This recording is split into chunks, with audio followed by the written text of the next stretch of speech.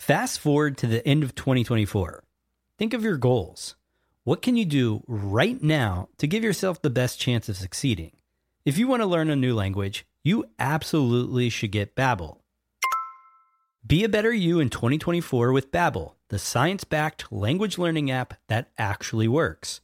Don't pay hundreds of dollars for private tutors or waste hours on apps that don't really help you speak the language. Babbel's quick 10-minute lessons are handcrafted by over 200 language experts to help you start speaking a new language in as little as 3 weeks. I absolutely love Babbel because their courses help me learn real-life conversational skills. It's so easy to learn how to order food, ask for directions, speak to the locals without having to consult language apps.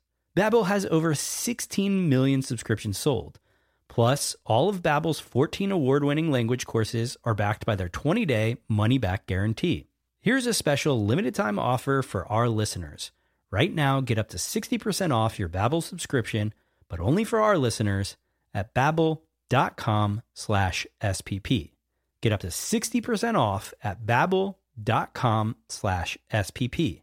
That's spelled BABBEL.com/SPP. Rules and restrictions may apply.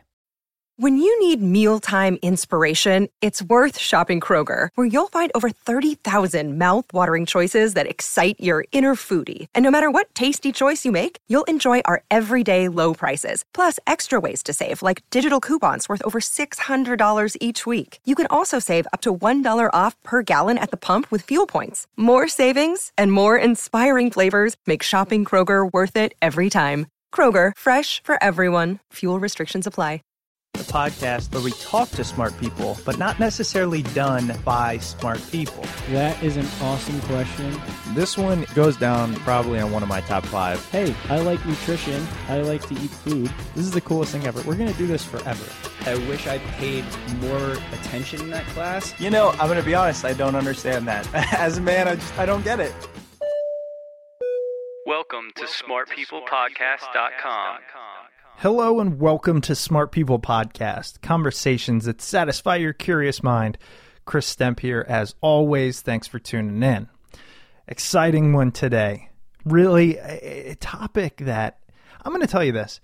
We're talking to a guy, his profession, I wanted to be. I wanted to do this, and I knew nothing about it. It just sounded cool. This job just sounds great. So who are we talking to? We're talking to a man named George Franklin. George is the author of a book, Raisin Bran and Other Cereal Wars, 30 Years of Lobbying for the Most Famous Tiger in the World. That tiger is Kellogg, right? Tony the Tiger. I think, actually, I just made that assumption, but I'm pretty sure it's a good assumption. So anyways, George is a lawyer and former vice president of worldwide government relations for Kellogg Company. Pretty sure that just means corporate lobbyist, but he's held numerous positions in and out of government, including the U.S. Department of Commerce, U.S. Department of Agriculture. He was chairman of the American Frozen Food Institute. So he's been in and out, but he's also been a corporate lobbyist, right? For those of you that have ever seen the movie Thank You for Smoking, that might be your idea of a lobbyist. And it kind of was mine. When I say I wanted to be one back in the day, it's just because all I knew was like they schmooze and they go talk and they have fun and they drink. It sounds like a pretty good gig. So I was really excited to have George on the show to talk about his book and to really give us that inside look. Because that's what he does in his book, Cereal Wars, okay? He opens up an industry that really impacts our daily lives and we don't truly understand. We don't have that inside track. I think that's enough of a setup for George. Guys, I also want to say thank you to those of you who have taken our mastermind survey. For those of you that haven't, and you're interested in our mastermind, go to smartpeoplepodcast.com/mastermind. You may have heard me mention it on previous episodes, but for now, I'm just going to give you the tagline. The podcast gives you the who knew. The mastermind gives you the how to. So we're going to be learning how to take action on a number of different fronts in this mastermind, utilizing the brand and recognition of smart people to get some great guests, hopefully some terrific webinars, workshops, all that good stuff. smartpeoplepodcast.com/mastermind. All right. I'm really excited to bring you this episode. I'm going to get it over to him. I think you'll enjoy it. I think it'll help pass the time on the metro, the bus, the walk, the run, whatever you're doing. Let us know. We're at Twitter at SmartPeoplePod. Here it is, George Franklin.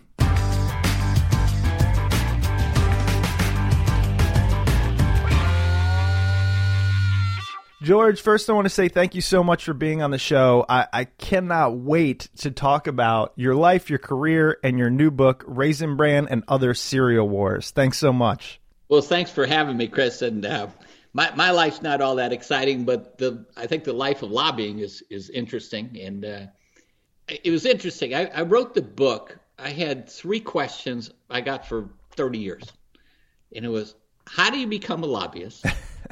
What do lobbyists do? And why does Kellogg need a lobbyist? I got that question everywhere I went in some form or fashion, like I said, for 30 years. Wow. And then the other reason I wrote the book, though, was, I worked at Kellogg with a lot of really smart people. They had MBAs from all sorts of, prestigious schools. But I started realizing they really didn't have any concept of the government relations function.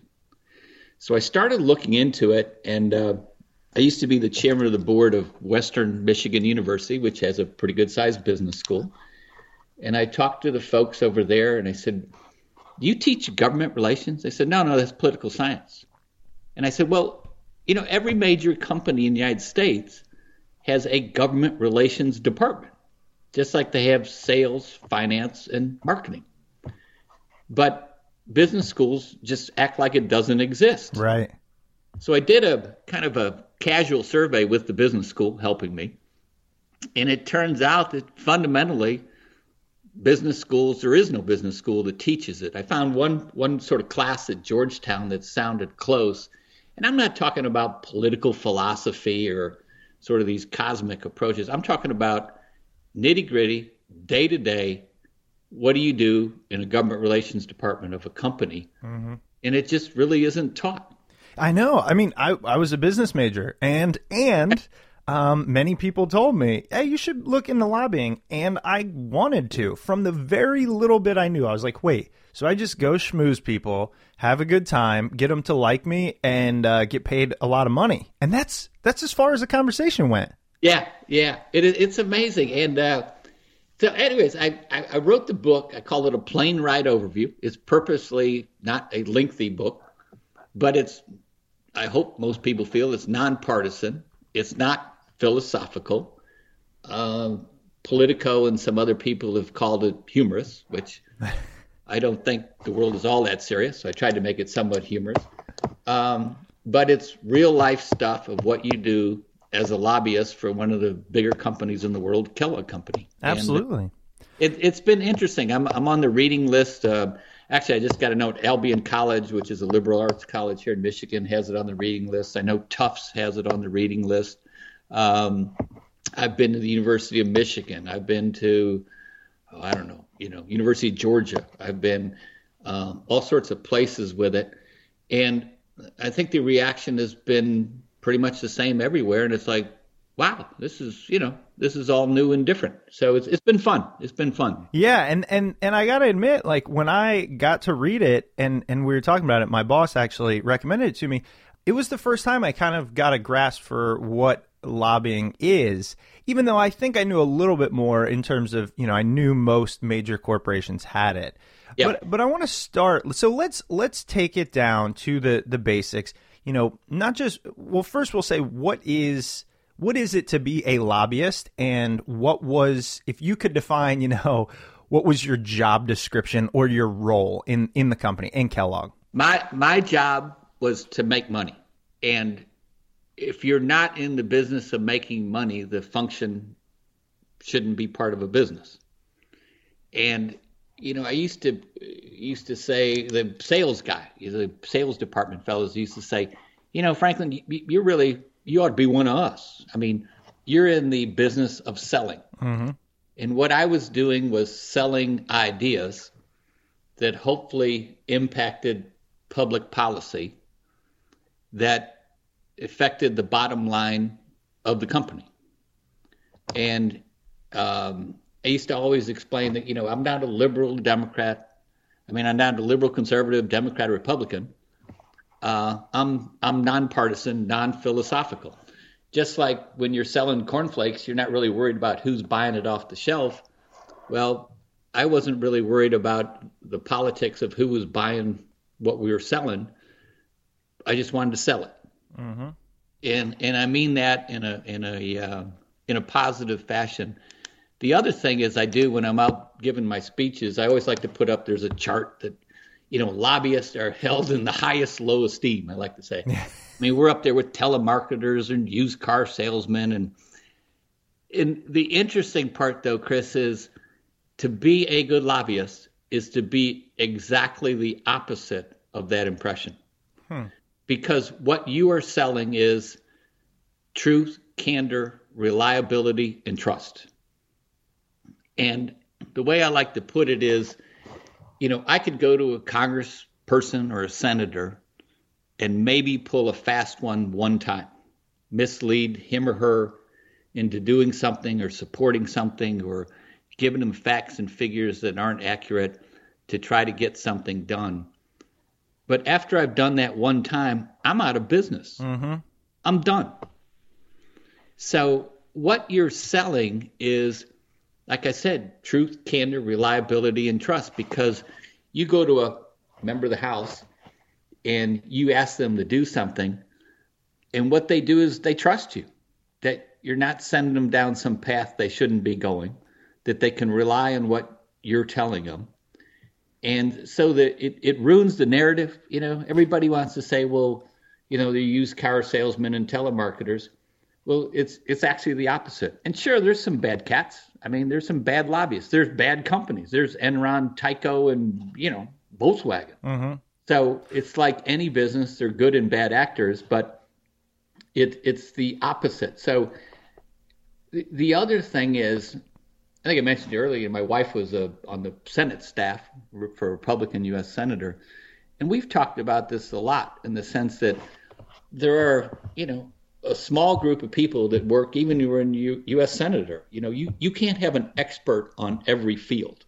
And so what you rely on is lobbyists coming in from the different disciplines when these issues come up to give you the straight skinny or to argue it out. You know what it reminds me of? It reminds me of, I have a couple friends who are in the pharmaceutical sales industry. And when I learned about it, they said, look, these doctors can't know everything about every drug. They just can't. So they rely on us to give them the truth and give them studies, and through that to sell our product.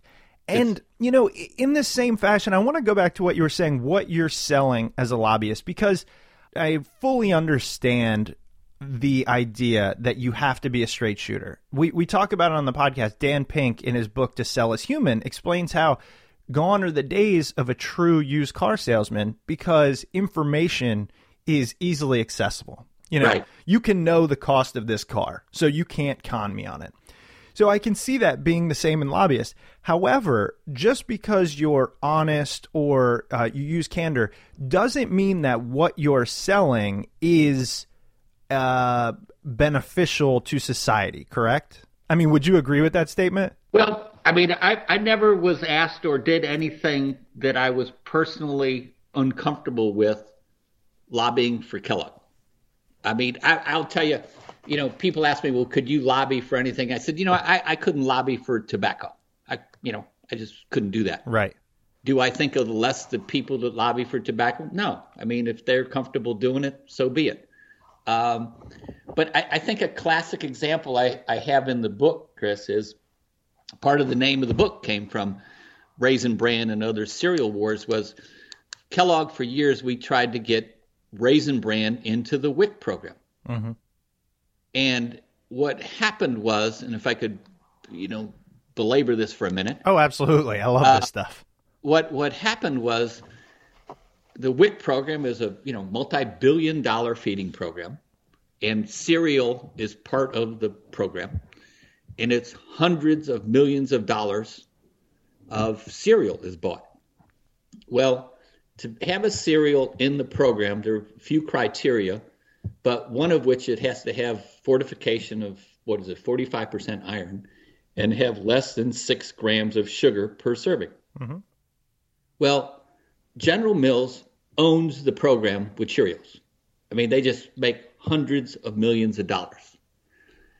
Kellogg had cereals that were qualified for the program, but nothing near as popular as Cheerios, okay? Mm-hmm. Well, for Mills, I mean, it's a money machine. They don't have to market. They don't have to promote. They don't have to coupon. They just get qualified.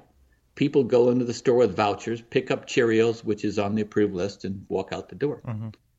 So we said, well, you know, what do we have that can compete? So we looked at it, and we had bran flakes were in the program. But, you know, let's be honest, that's kind of boring, right? That's not the most popular cereal in the world. Yeah. And then we started looking at it and said, well, what about Raisin Bran? And then I started looking into it, and the United States Department of Agriculture, with federal money through the states, hands out brochures at the WIC office that says, put fruit in your cereal. Put raisins in your cereal. And so we thought, well, that's what we do. We take bran flakes, which are in the program, and we put raisins in there. But when you put raisins in there, it triggers the 6 gram sugar limit because of the inherent sugar in the raisins. Exactly. Yep. Uh-huh. So we were disqualified. So we thought, well, this doesn't make a lot of sense. We're being disqualified for doing what the government is telling people to do. So I set off to see if we could get Raisin Bran qualified in a fruit exemption is what we were looking for to make it part of the WIC program. So back to what lobbyists do, which, by the way, I failed miserably. Wait, so is it not in the WIC program to this day? No. Huh, it's interesting. Because you put the fruit in, it goes over 6 grams. Well, you know, General Mills fought us tooth and nail. And here's another misconception, and let me digress for a second. Most business lobbying is business versus business. And one of the things I bring out in my speeches is when people say it's pro-business, I say, I have no idea what pro-business means. I was a head lobbyist for Kellogg for, 25, 30 years. I have no idea what pro-business means. And they look at you, well, what are you talking about? And I said, look at it this way. If you're the EPA and you put emission controls on the energy company of whatever state you're in, they scream bloody murder. This is anti-business. We're going to have to raise the rates. We're going to have to incur extra costs. This is anti-business if there ever was one. If you make wind turbines in Muskegon, Michigan, it's pro-business. I don't know what the word pro-business means. Depends on what business you're in. So anyways, back to Raisin Bran. So there's a fellow named Tom Jolly, who's a great lawyer, lobbyist in Washington. We have Tom helping us, and we're knocking on all these doors explaining that there ought to be a fruit exemption. Well, in General Mills, of course, they come to protect their turf, and this is the thin edge of the wedge. And, you know, what they're up to, they're really trying to get Frosted Flakes in here, and this is the beginning of, sugar-laden cereals in the program. We keep saying all we want is a fruit exemption. We want to be able to do the very thing that the federal government is telling people to do with the same tax dollars. Anyways, so Senator Carl Levin, who was in the United States Senator from Michigan, who I think everyone would agree, Republican, Democrat, liberal, conservative, is one of the most decent, thoughtful guys you're ever going to have in there. We go to Levin, and he says, this is pretty interesting. He said, I'm going to call in. He called in one of the lead consumer groups. He said, I want to have a meeting in my office, and I want to hear this out. So we go into Carl Levin's office, and I believe, if I remember correctly, it was Bob Greenstein, who ran the Center for Budget Priorities. I might be messing up the name, but so he gets us in his office, and he said, I want to hear this out. So I walked in with a brochure from the Calhoun County Health Department, where they implement the WIC program in Battle Creek, Michigan. And it's a brochure that says, eat cereal, put fruit on your cereal, put raisins on your cereal, paid for by the U.S. Department of Agriculture. I said, Senator, this doesn't make any sense. I mean, we're doing what they told us to do, and he listened to the other fellow from the consumer group who, they're trying to get, eventually this will end up in the demise of the program, and sugar-laden cereals will be in, and, all the other things I was talking about. And finally, Senator Levin looked up at the consumer guys. He said, I'm with the company on this one. I mean, this doesn't make any sense. I'm sorry. I mean, he's pretty well known as a liberal Democrat. Mm-hmm. He said, but on this one, so that's what you do as a lobbyist. Right. You go and you argue these issues in front of people and you try to make your case. Well, and it makes a lot of sense.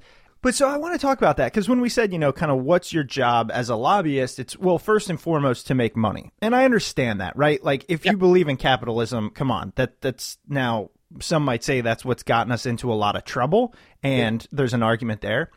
But in the same sense, is it just trying to spin what's good for the company in a way that seems good for the recipients? Because I struggle here because I know, so for example, Raisin Bran or Cheerios, in the fortification, you have people who can't afford a lot of food being able to at least get the nutrients and, albeit through fortification, that they need to survive and be healthy. But on the same token, it's like, well, what if we just made more whole foods part of the WIC program? They would be forced to buy those, and aren't those healthier than the cereals? So I'm trying to figure out, and look, I'm just really trying to get to that middle ground because people are raised thinking, if they know anything, like, oh, lobbyists, thank you for smoking. Like, let's be honest, that's what we know of. You know what I mean? Sure. Wait, I guess I always object to everybody using the word spin. Okay. I was arguing the facts. Okay. Now, people might disagree with, my position, but I don't think arguing the facts is spinning. Okay. Mm-hmm. It's an argument that, once again, sitting in Senator Levin's office, the other fellow had great integrity, was an honest, decent guy that had a different view of the world and a different opinion. Mm-hmm. So we had a legitimate difference of opinion. And, it goes back to, Chris, I get the other thing I bring up. I put up a chart that shows up the composition of the United States Congress by religion. And I always try to point out that, the reason people hate Congress is because it works as it was designed to work. Because what does a cowboy from Wyoming have in common with a Hispanic from Harlem? Nothing. Man, you are a great lobbyist, though. That's a very true point. It's an interesting argument, right? And you put up the chart and shows you got X number of Catholics, you got Baptists, you got Muslims, you got Hindus, you got Universalists, you've got agnostics. And you take 535 people from all these walks of life and put them together under a dome and say, okay, we want you to all agree and figure out how to resolve the most complex, difficult issues facing this country. And usually I'm looking at a group that's the Petoskey Rotary or something. And I say, you can't look at a more homogeneous group than 100 of you sitting here, and you couldn't agree on all these things. Yeah, it's a great point. What about the fact that when the idea of Congress was dreamed up, was initiated, we had a much more homogenous society. And so perhaps, and I'm not saying we did because I actually don't think we did, but perhaps we could get more things done. Is there now something wrong with this system because we're so different, so partisan, that our differences are what's holding us back from progress? Yeah, but that's my point. Your version of progress is not someone else's. Right. Good point. And the other thing I try to bring up is these people go to Washington with their guns blazing, my way or the highway. Yeah. It's absurd. Yeah. And, in fact, there's a fun little thing I like to bring up. I go, okay, everybody, everybody's entitled to their own opinion, but they're not their own set of facts. Okay? That's kind of, and I like to say, okay, let's do real simple. We're going to start off a little civics quiz. Who's the first president of the United States? So everybody goes, well, George Washington. And I go, well, what about John Hanson? And they go, what the hell are you talking about? There were 8 presidents of the United States before George Washington. Come on, no way. Look it up. Under the Articles of Confederation. Real presidents? Or what is this? President, the title was President of the United States in Congress Assembled. I feel like this is what lobbyists do. They take George Washington voted for John Hanson, who was the first president of the United States in Congress. John Hancock was a president of the United States in Congress Assembled.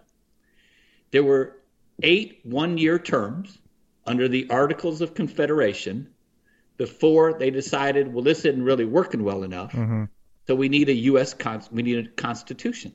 But I could argue, if your title was President of the United States in Congress Assembled, you could argue you were the first president.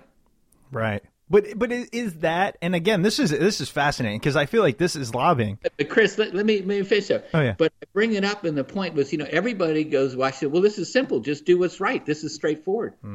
It's never that simple. It's never that straightforward. You fly into Washington, D.C., on most places in the United States, when you do an approach to an airport, you do downwind, base, and final. They are straight lines. Straight downwind, turn right, go to base, turn right, go to final. Not when you go to Washington on the southerly approach to runway 19. You take the runway visual approach where you follow the Potomac. Yeah, you're talking about flying into DCA. DCA. Yes, sir. You follow.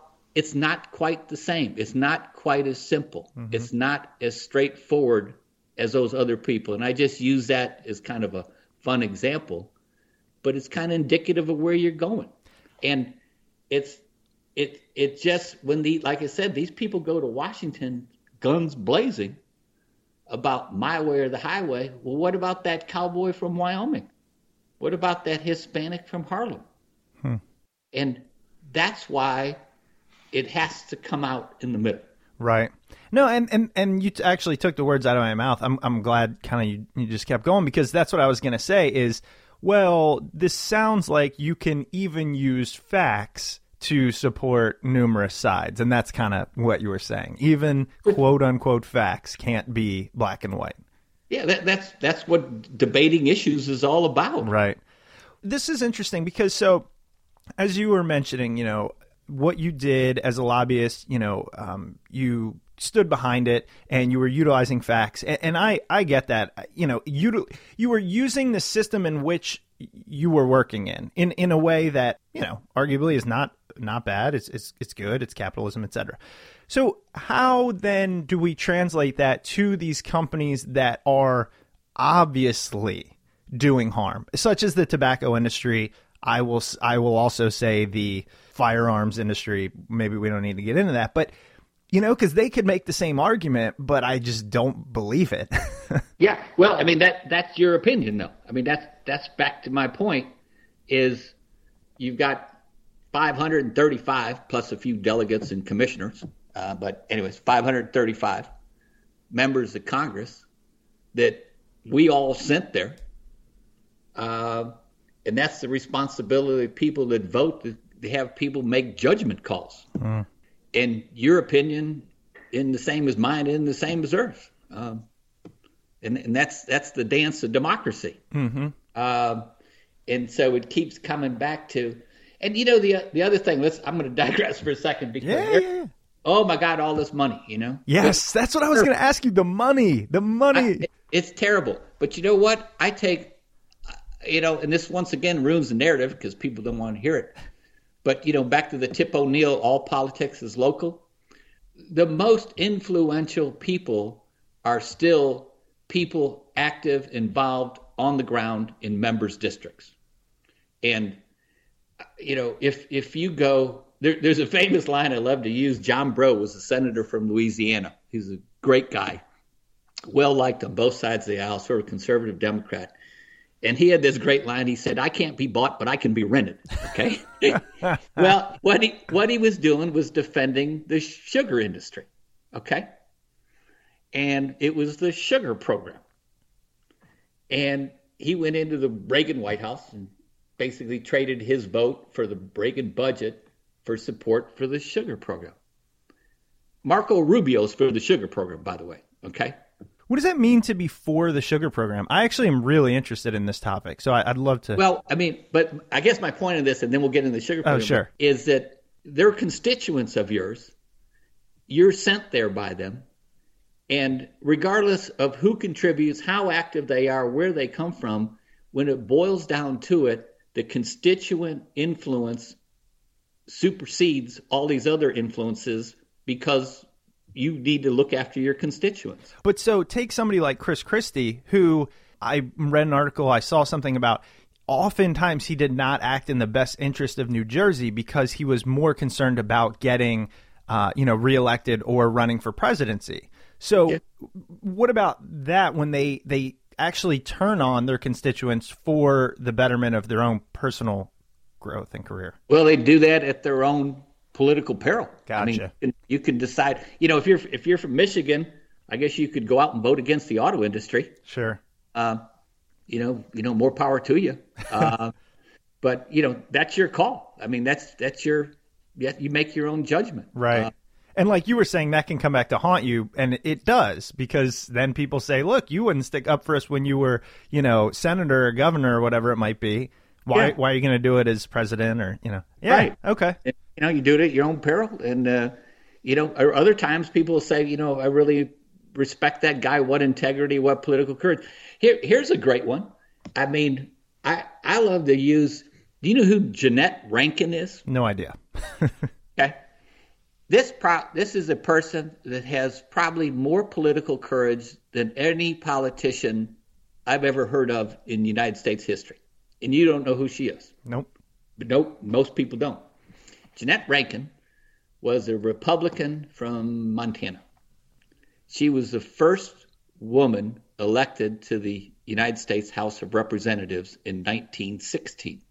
Okay? She was a pacifist.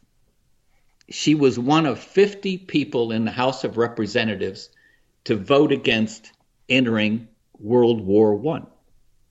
Wow, that's pretty impressive, right? Yeah. But listen to this. She was reelected in 1940.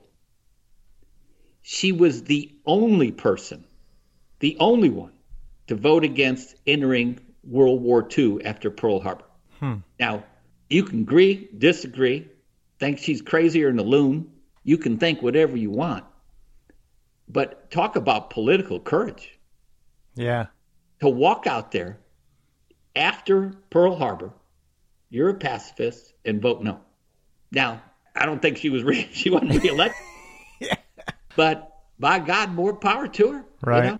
I mean, like I said, I've never heard a story. I've never heard anybody with more guts in the history of the whole country. Call it guts, call it crazy. Call it guts, call it crazy.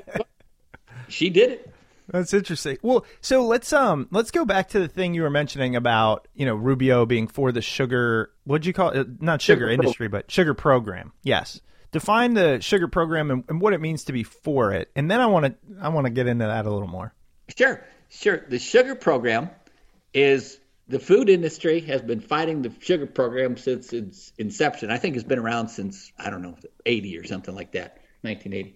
And how it works is, in very simple terms, and once again, I have this in the book, is the U.S. sugar growers, the beet and the cane people, have come up with a program that enables them to charge, it used to be ballpark twice the world price of sugar.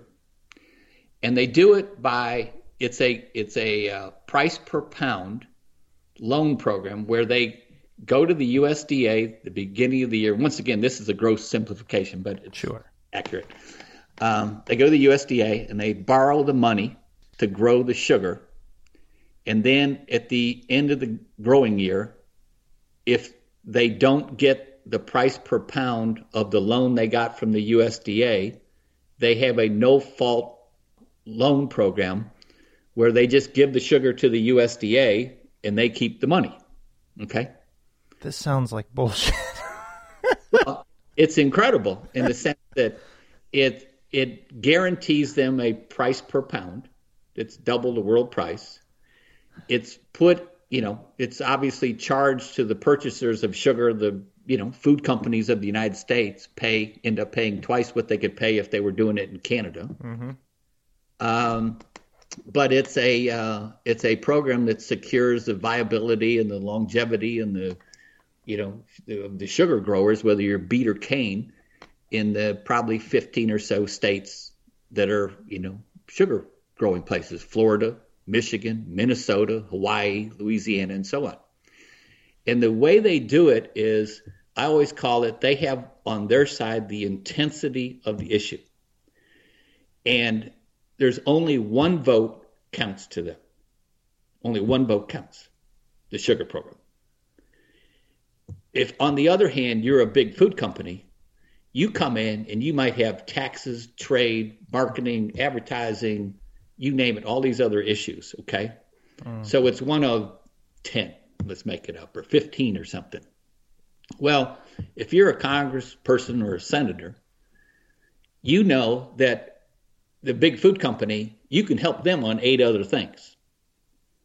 But if the sugar grower walks in, only one vote counts. So they've got the intensity of the issue. Yeah, your friend or foe based on that. And Chris, I learned this as a young kid when I was a gopher on Capitol Hill. There was a Federal Trade Commission rule that was going to regulate the funeral home industry.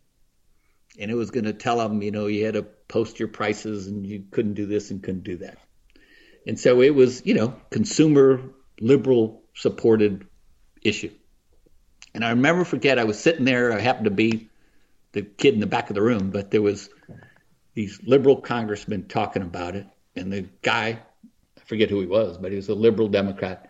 And he said, well, I'm voting against that damn rule. And they said, why is that? And he said, well, you know how many funeral homes I got in my district?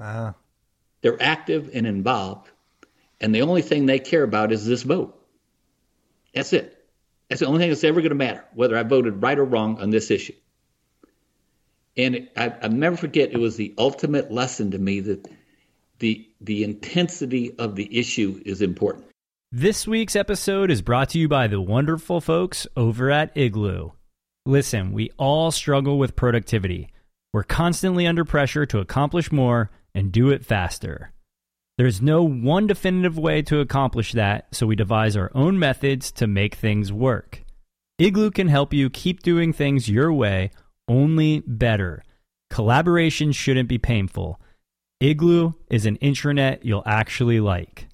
Do yourself a favor, sign up now, and try it for free at igloosoftware.com/smartpeople. That's igloosoftware.com/smartpeople. And now back to the show. I really appreciate that story and the way you spelled that out because, I consider myself fairly educated and I've been in D.C. for a long time, but I've never thought about the fact that these state representatives who, go to Congress or whatever, even if on a moral level they disagree, and I'm not saying that happens, but even if they are elected by, the population of their state, and they have to represent their wishes. Now, I can already hear there's probably listeners like in their car going, yeah, Chris, but you're missing a point. I don't know what the point is. I don't know what the rebuttal to that would be other than we get into, our voter system isn't perfect and it's not truly representing the will of the people. But that's for another story. But I've never thought about it in that way, that the politicians are really supposed to be just the mouthpiece of the majority of their constituents. Well, that's interesting in that you live in Virginia, right? I do, yeah. Well, they call the representatives, the people that are in the state legislature are called delegates there, I believe, right? Yes. And some people will argue that there's a distinction between being a delegate and a representative, which I happen to agree with. A delegate, and this is not to say this is the reality of Virginia, but I'm just saying the origin of the word is A delegate is sent there. You delegated the responsibility. They go there. They vote according to what you told them to vote. It's kind of like the electoral college, okay? Mm-hmm. A representative, on the other hand, is not sent there with a clear mission of you're for the following things. You go there to represent and to use your judgment. Ah. Okay? Now, whether that's a meaningless distinction, kind of is nowadays, but it's an interesting historical note in that, when I say who are you going to vote for, I don't know. It's, people might think a little wacky, but it's not so much what your position on the issue today, but what kind of judgment do you have of the issues that I don't know or you're going to be talking about 6 months from now? Yes, I love that. And what kind of decision are you going to make 6 months from now about something that's not even on the radar screen? And their ability to critically think and really where do they stand on certain issues is indicative of where they'll stand on future ones. That makes a lot of sense. So let's talk about the monetary influence then. Like money in the entire system. I mean, obviously that's becoming this... totally out of control. Yeah. And so, I don't know, tell us, okay, let's go back to your roots as a lobbyist. Can you just go in with corporate money and buy what you want? No. I mean, first of all, that'd be illegal. Okay. Well, let's not talk illegal in politics. Come on. but it's not. That's not the reality of it. Everybody says this, but it's true. What it does is buys you access. Okay. And I like to put it this way. First of all, let me once again digress for a second.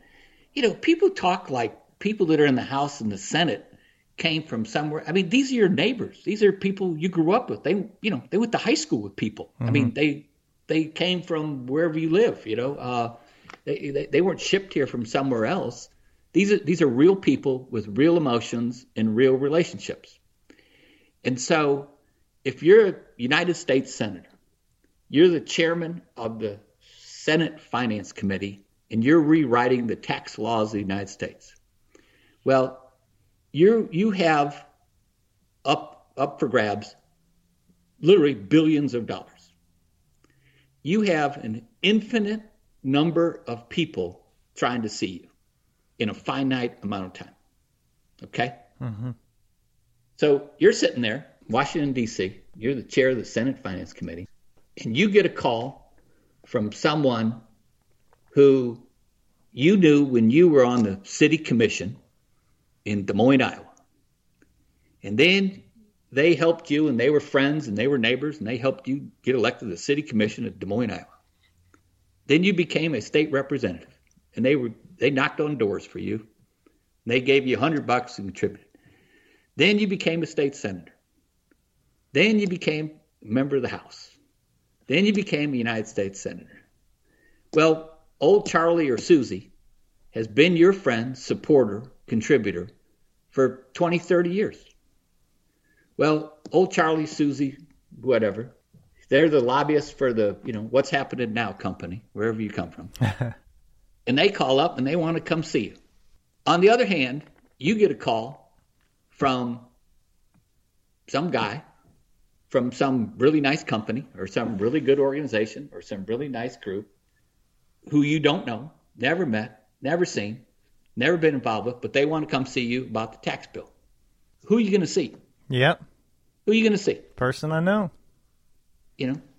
That's what it is. And so, as I talk about in the book, what you do is you go to fundraisers to create relationships, some sooner rather than later. The old saying is, money talks and early money shouts, okay?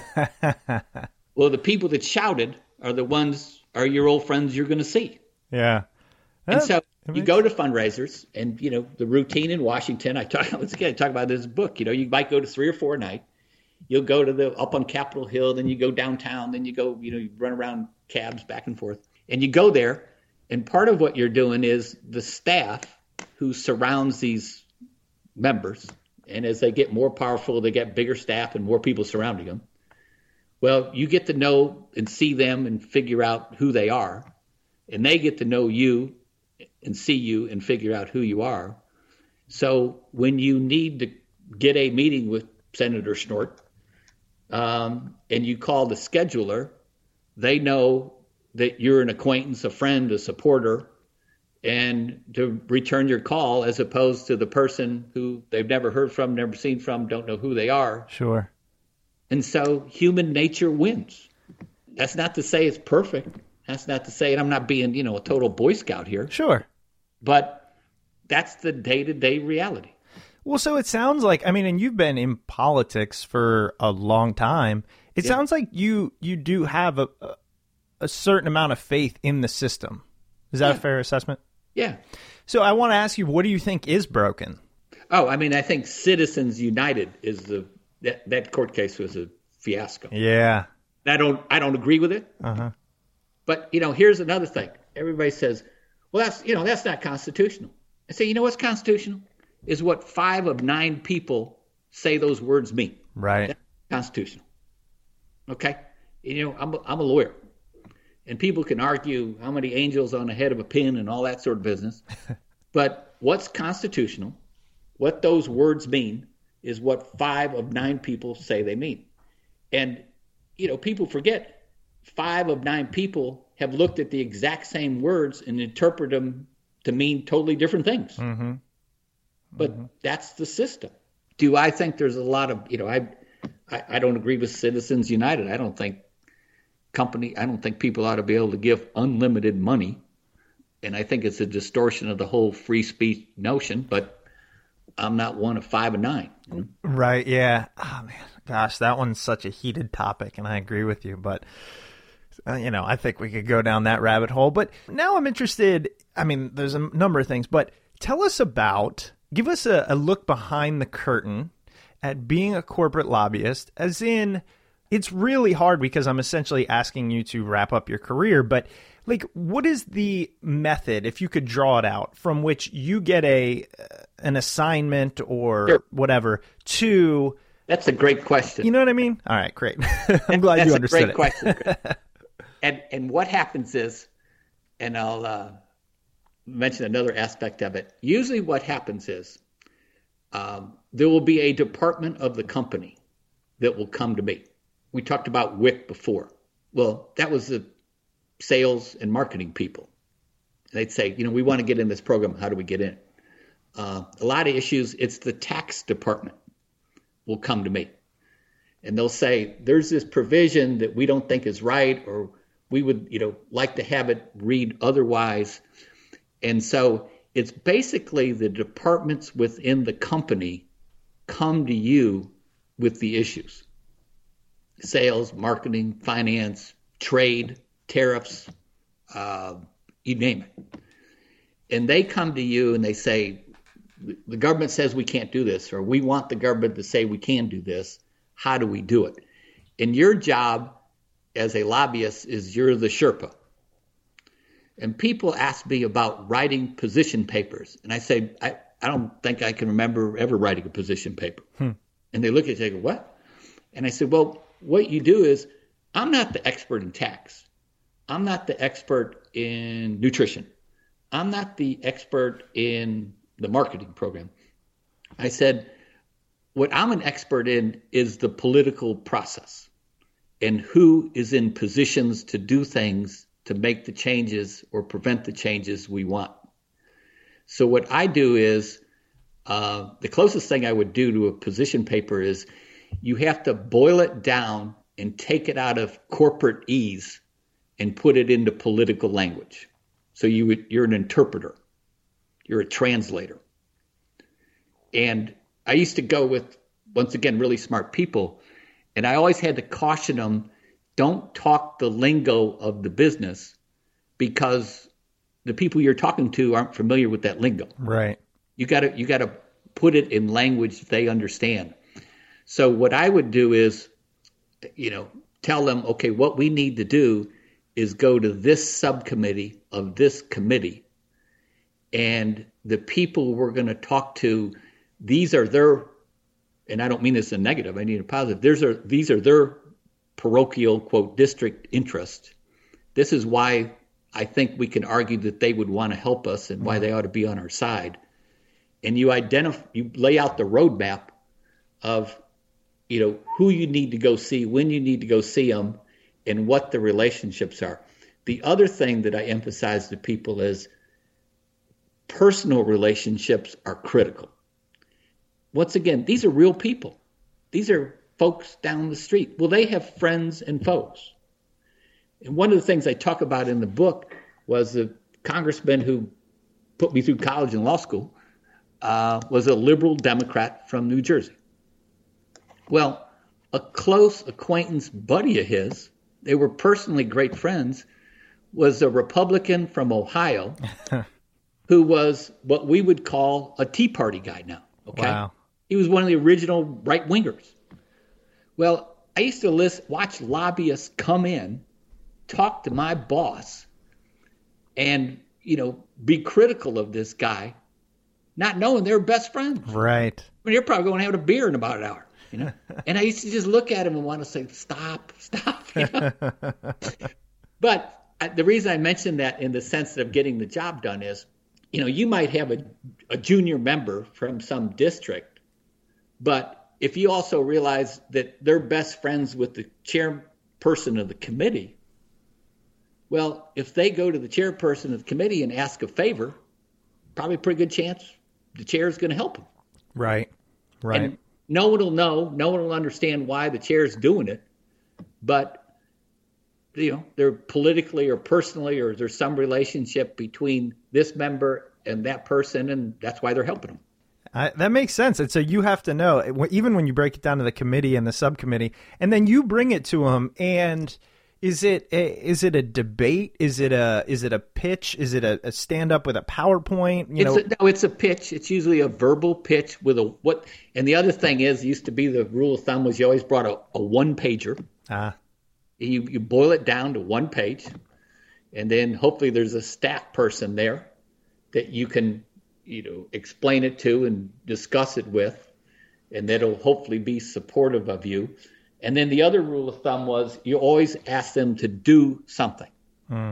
Because the last thing you want them to say, oh, great, this is of great concern and interest to me, and walk away. That means they're doing nothing. Right. Thanks for the information. If they're concerned and interested, you've lost. Okay. Right. But what you do is you'll go in and say, here's this issue. This is why we think you ought to be interested and involved with it. And we would hope you would do this, or, call the chair, or write the agency, or, hold a press conference or something, Right. Something tangible to sort of move the ball. So, with all that in mind, they basically, at the beginning part, you were saying a division within the company, and in your case, Kellogg, but any company comes to you and says, hey, here's our issue, and you have to navigate the political terrain. Right. Did Kellogg ever come to you with something you did not want to fight for? Not really. No. There's nothing I found, personally objective or, thought it was morally wrong or anything. One thing you do have to do is oftentimes tell the emperors they don't have clothes because they will come in and ask politically unrealistic things. And so you got to be the skunk at the party. I'd be we had a room called Exec B, which is up in the chairman's office. And they'd say, well, let's go do this. And it's like another rule of thumb is you never go ask a member to do something they just politically can't do. Okay. And let's go back to the sugar program. Okay. You don't go down to the heart of Louisiana and ask a Republican or Democrat or whoever it is, 99% of the time, to be against the sugar program. Okay. It's just politically untenable. Right. It's unrealistic. And so despite, people ranting and raving at the headquarters about what abuse this is and how much it costs and how in the world could they be for it, you have to look and say, this ain't going to fly, guys. We'd be wasting our time. But in that example, who is saying we want you to go in and fight on behalf of sugar? The purchasing guys would come in and say, the sugar program is costing us, we used to say back then, $50 million a year. And they'd say, you got to go do something about it. In fact, actually, it's in the book. There was a guy named Joe Tubilowitz that was the head of purchasing, who's a great guy. And he used to like to gig me I'm an early riser, and he was too. And we'd always be like, when a coffee shop opened, the first one's there. And he'd gig me every day. He'd say, Franklin, what are you doing about that sugar program? And I talk about in the book, I used to try to avoid seeing Tabilowitz because the answer was nothing. But see, that what I'm saying is like, I feel the same way about tobacco. Like, who is saying it's a good idea other than the companies which are profiting immensely from it? And if that's the case, and it's clearly a national threat in terms of health and the actual costs, I just, you know what I mean? Like, I don't understand why the political system is such that you have, say, this lobbying firm or whoever it might be that can outweigh the obvious health implications of 250 million people. You know what I mean? Well, there are people that disagree with you. But how? You're the cowboy and they're the Hispanic. I mean, that's the only way I can answer the question is, I don't smoke. I'm not for tobacco. I don't, I see people that go in and, raise issues, whether economic, freedom of choice, liberty. Yeah. And I could dream you up all sorts of ones. And, I see people standing out in the streets smoking cigarettes, and I don't think that's the brightest thing people ought to be doing. But hey, let them do it. That's a good, yeah. No, you're right. I guess there are libertarians that are there. Actually, I'll go off. I'll get in a lot of trouble with my liberal Democrat friends here. But, I used to always be one, they wanted to, ban smoking in restaurants. Okay. And all these states are passing that. And I used to say, well, if you don't like smoking in a restaurant, don't go to the restaurant. I mean, that's your call. All right. I mean, if he's the owner of the restaurant, let him, as long as it's a legal product that's available. And then other people say, well, there's secondhand smoke and, you shouldn't expose people and you limit their right to go to the restaurant. And I was like, well, you vote with your feet. Don't go to the restaurant. So once again, you feel strongly. You go to Washington, your guns blazing. Right. It's my way or the highway. Well, there's other people that argue different sides of the coin there. The opposite. No, this is one of the reasons why I love this podcast, because even though you and I have a feeling agree on most things, you have the ability to see both sides of the coin given your, life experiences. And I just get so frustrated, as do many people, even those that don't agree with me. But, this seems like obvious common sense. And you say, yeah, but what we're built on is the fact that others are allowed to disagree with you. It's so frustrating. They think common sense on the other side. Right. Oh, man. George, this is fascinating stuff. I got to tell people, your book, Raisin Bran and Other Cereal Wars, short read, like 160-something pages. Yeah. But really kind of, if you enjoy this interview, you're going to love that. And you have stories throughout it. Just really great stuff. I really appreciate it. And what I'm really enjoying is if I can put this plug in, I'm on the speaking circuit with it. And I'm really having a great time with that because I've been to colleges and civic clubs and book clubs and kind of traveling around the country. And I'm doing this because I'm having fun. Right. I'm having fun, and I'm also trying to just make people aware of this whole world of lobbying that really is just sort of something people are aware of but not familiar with, and they really don't get the day-to-day nitty-gritty. So thank you on the compliments. And back to the book, I mentioned at the beginning of our discussion here that I purposely made it I called a plain ride overview, and it's a supplemental read for people. I wrote it for a supplemental read for people in business school initially. And the idea was that when you graduate from, you get your MBA from Harvard. Well, at least when you go to work and there's the government relations department down the hall, you'll have some notion of what those people do. Because right now, when you walk out of business school, you don't have the foggiest idea what they do. And it's a fundamental part of business. And, back to, Chris, what I was talking about, most business lobbying is business versus business. I was thinking that. It really is. And I mentioned, I was telling the story about I don't know what pro-business means. I don't know what the word special interest means. You know what special interest is? That's the people opposed to you. because the Sierra Club is a special interest. Ralph Nader's a special interest. Kellogg Company is a special interest. The National Right, they're all special interests. That's why the hell they're there. But special interest is just a pejorative you use when they're opposed to you. That's all. It's a meaningless term. And then I think about when you mentioned special interest, I think about, I've heard it, and I definitely, because I'm not as educated in this as people such as yourself, I go, that pisses me off, And I think, how can special interest groups essentially buy votes that help their interest, whatever it might be? And that's what you were saying with kind of Citizens United. That's an extreme example of that. Yeah, I mean, people writing $10 and $15 million checks to people.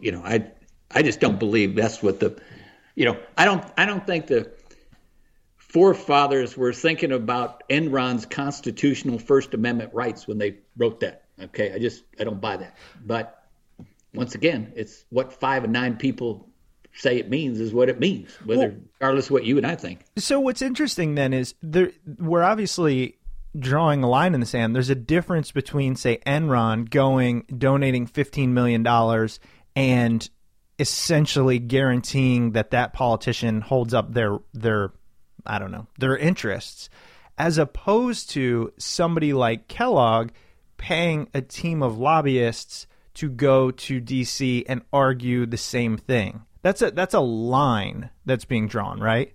I don't know if it's a line. I'm not quite. Well, I'm saying, where do you think the distinction is if the $15 million goes directly to the politician or it goes to the lobbyists that then influence the politician?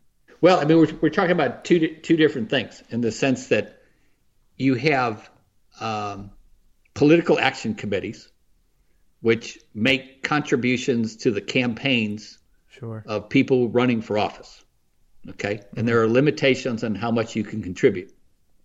There are reporting requirements of lobbying activity, which in any given day, there are 12 to 15,000 lobbyists in Washington, registered lobbyists.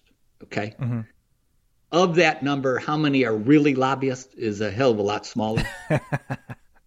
But in fairness to those people, being safe, I mean, I used to always say, I'll register anywhere. I mean, if they want to put what I do every day on the front page of the New York Times, I don't care. Sure. I mean, I have nothing to hide. I'm very forthcoming. So to their credit, a lot of people say, well, I'll just register as lobbyist because I'm going to go up there, even though in the day-to-day nitty-gritty reality of Washington, they're not really, lobbyists. Right.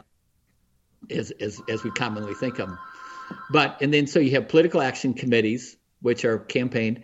But then in Citizens United, okay, that just allows these super PAC kind of things where people just write checks that are, theoretically unaffiliated with the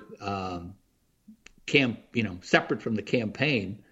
But the theory was in Citizens, and, some constitutional scholar will probably jump on me, but, is if you as a citizen want to advocate for a position on an issue or an undertaking, you shouldn't be limited on how much you can spend because you have unlimited First Amendment rights. Right.